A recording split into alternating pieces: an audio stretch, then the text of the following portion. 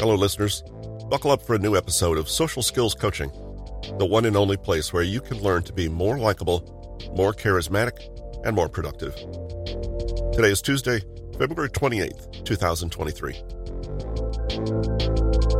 From Patrick King's book, Stand Up For Yourself. If you're wanting to be more assertive but having difficulty making that lifestyle change, try faking it until you make it.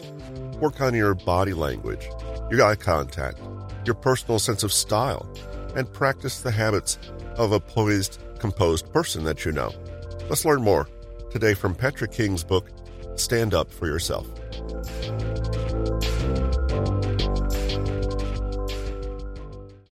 Think of someone you consider assertive. How do you think they act? We've spoken about how to verbally assert your boundaries and say no, but sometimes we need to simply be assertive. For example, the person pushing in front of us in the checkout line doesn't give us time to verbally respond. We need to be physically assertive enough to hold our ground. Even if we do say a few words like, "Excuse me," we need to make sure we're also sending the right nonverbal message loud and clear. In 2019, Matthew Berry and Stephen Brown did research on the vocal tones that actors employ when they want to play the role of someone who is assertive. Using method acting, these actors try to literally become the person they are portraying, changing their dress, posture, voice, and style of gesture accordingly. These outward mannerisms may seem superficial, but any good actor will tell you that they are powerful ways to control how others see you. Imagine someone who says the lines, "No, I can't do that." Someone could utter these words with the cocky, self-assured demeanor of Indiana Jones staring down a baddie, or they could say them like Milhouse from The Simpsons, who's just about to be punched by Nelson the bully. The words we say are often less important than the way those words are delivered. Through their experiments, published in the Journal of Experimental Psychology, Berry and Brown discovered that there are 9 character types that vary in their degree of both assertiveness and cooperativeness. Bully, high assertiveness, low cooperativeness. King or queen, high assertiveness, medium cooperativeness. Hero or heroine, high assertiveness, high cooperativeness. Cynic, medium assertiveness, low cooperativeness.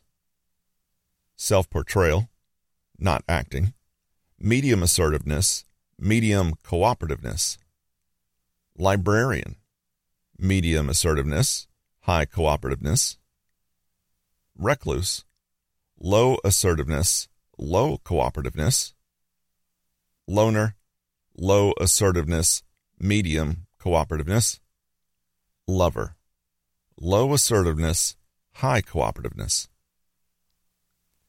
For our purposes, both the lover and the loner could also be considered pushovers or people pleasers, since they are minimally assertive and keen on cooperating no matter what. Berry and Brown asked actors to give a performance based only on the above character descriptions, then analyzed audio and video of these actors compared to the baseline where the actors essentially played themselves.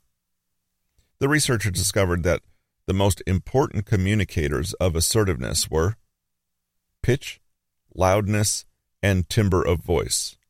Timbre here being wavering or stable. Speed of speech.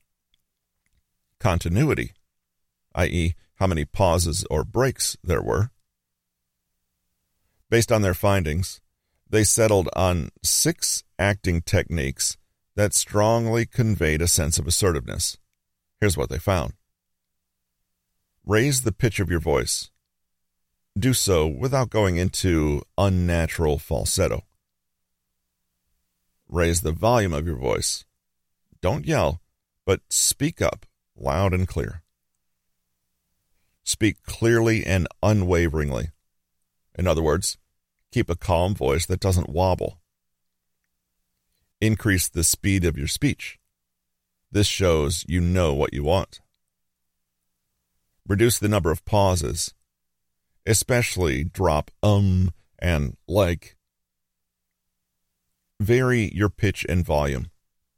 Instead of a monotone, allow your voice to go up and down and to vary in loudness. This communicates that you're in control of your voice and therefore yourself. If you doubt that these simple tricks could really make you appear more assertive than you actually feel, then you should try it out for yourself. Practice in front of a mirror and try to deliver a little monologue just as the actors in the experiment did, and include all 6 elements. Try again to say the same thing, but do the opposite. Speak in a low, slow, wavering mumble that breaks often, and notice not only how it comes across, but how you feel speaking that way. It's not just your voice that matters, though. Your entire body is constantly communicating information to those around you, so it's worth making sure it's saying what you want it to. Joe Emerson is a confidence coach and explains that acting as if means you consider what qualities you would like to embody as a confident version of you, your best self, and then start acting in ways to echo this. For example, you might think your best self would smile at everyone you meet, in which case this is what you need to practice until it becomes second nature.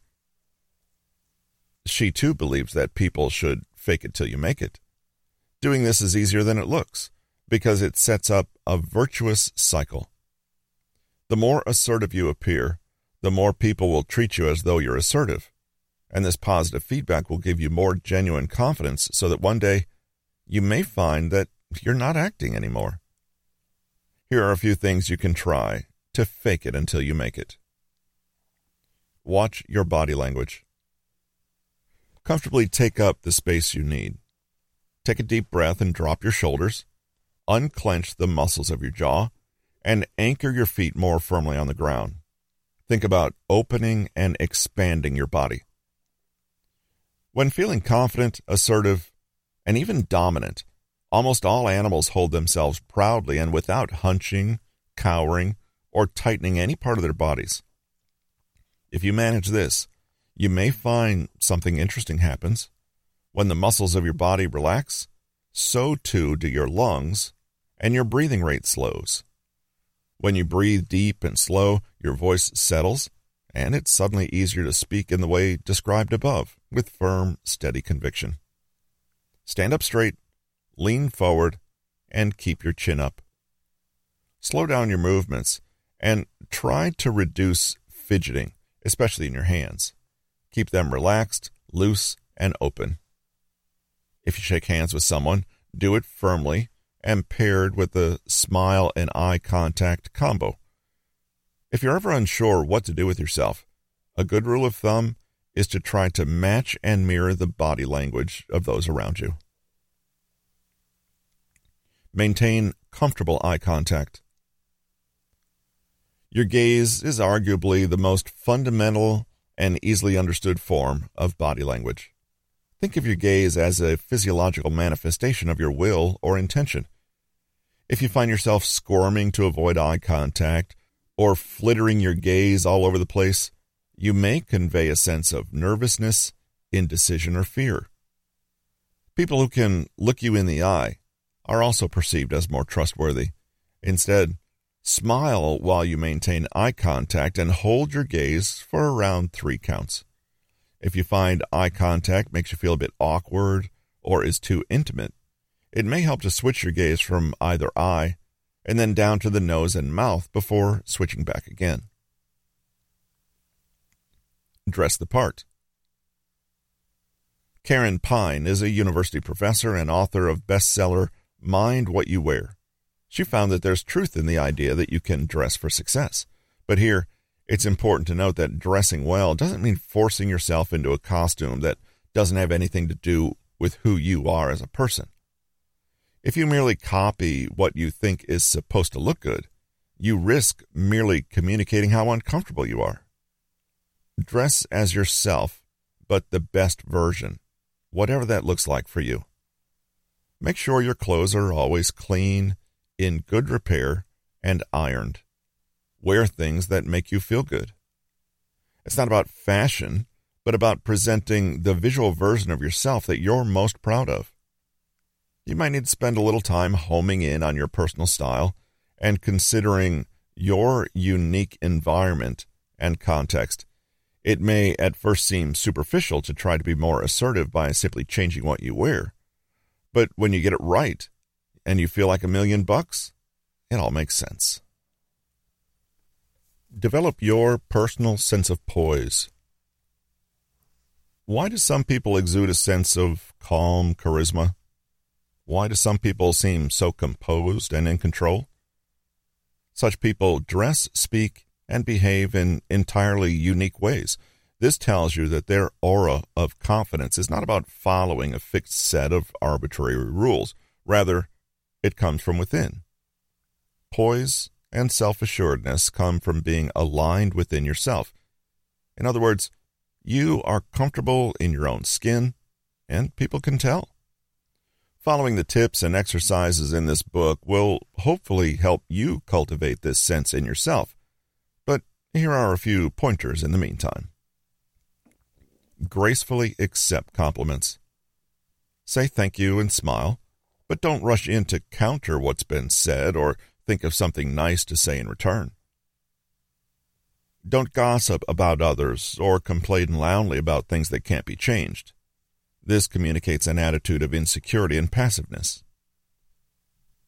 Don't interrupt people. Relax into conversation, knowing you never need to perform, impress, or convince anyone. It will make you a better conversationalist, and you'll appear more confident in yourself. Try to avoid handing responsibility over to others, i.e., "Oh, I'm easy. I don't know. What do you want to do?" It's not very assertive, and it's annoying to boot. Breathe and pause. Slow down. You don't have to respond to everything immediately. Take your time, and don't be rushed by anything. It conveys a wonderful sense of self-assuredness.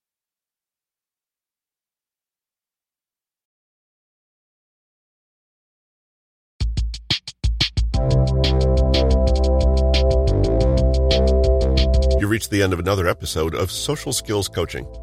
Connect with us at newtonmg.com and connect with the author and sign up for his newsletter and for free materials at bit.ly/PK Consulting. See you next week.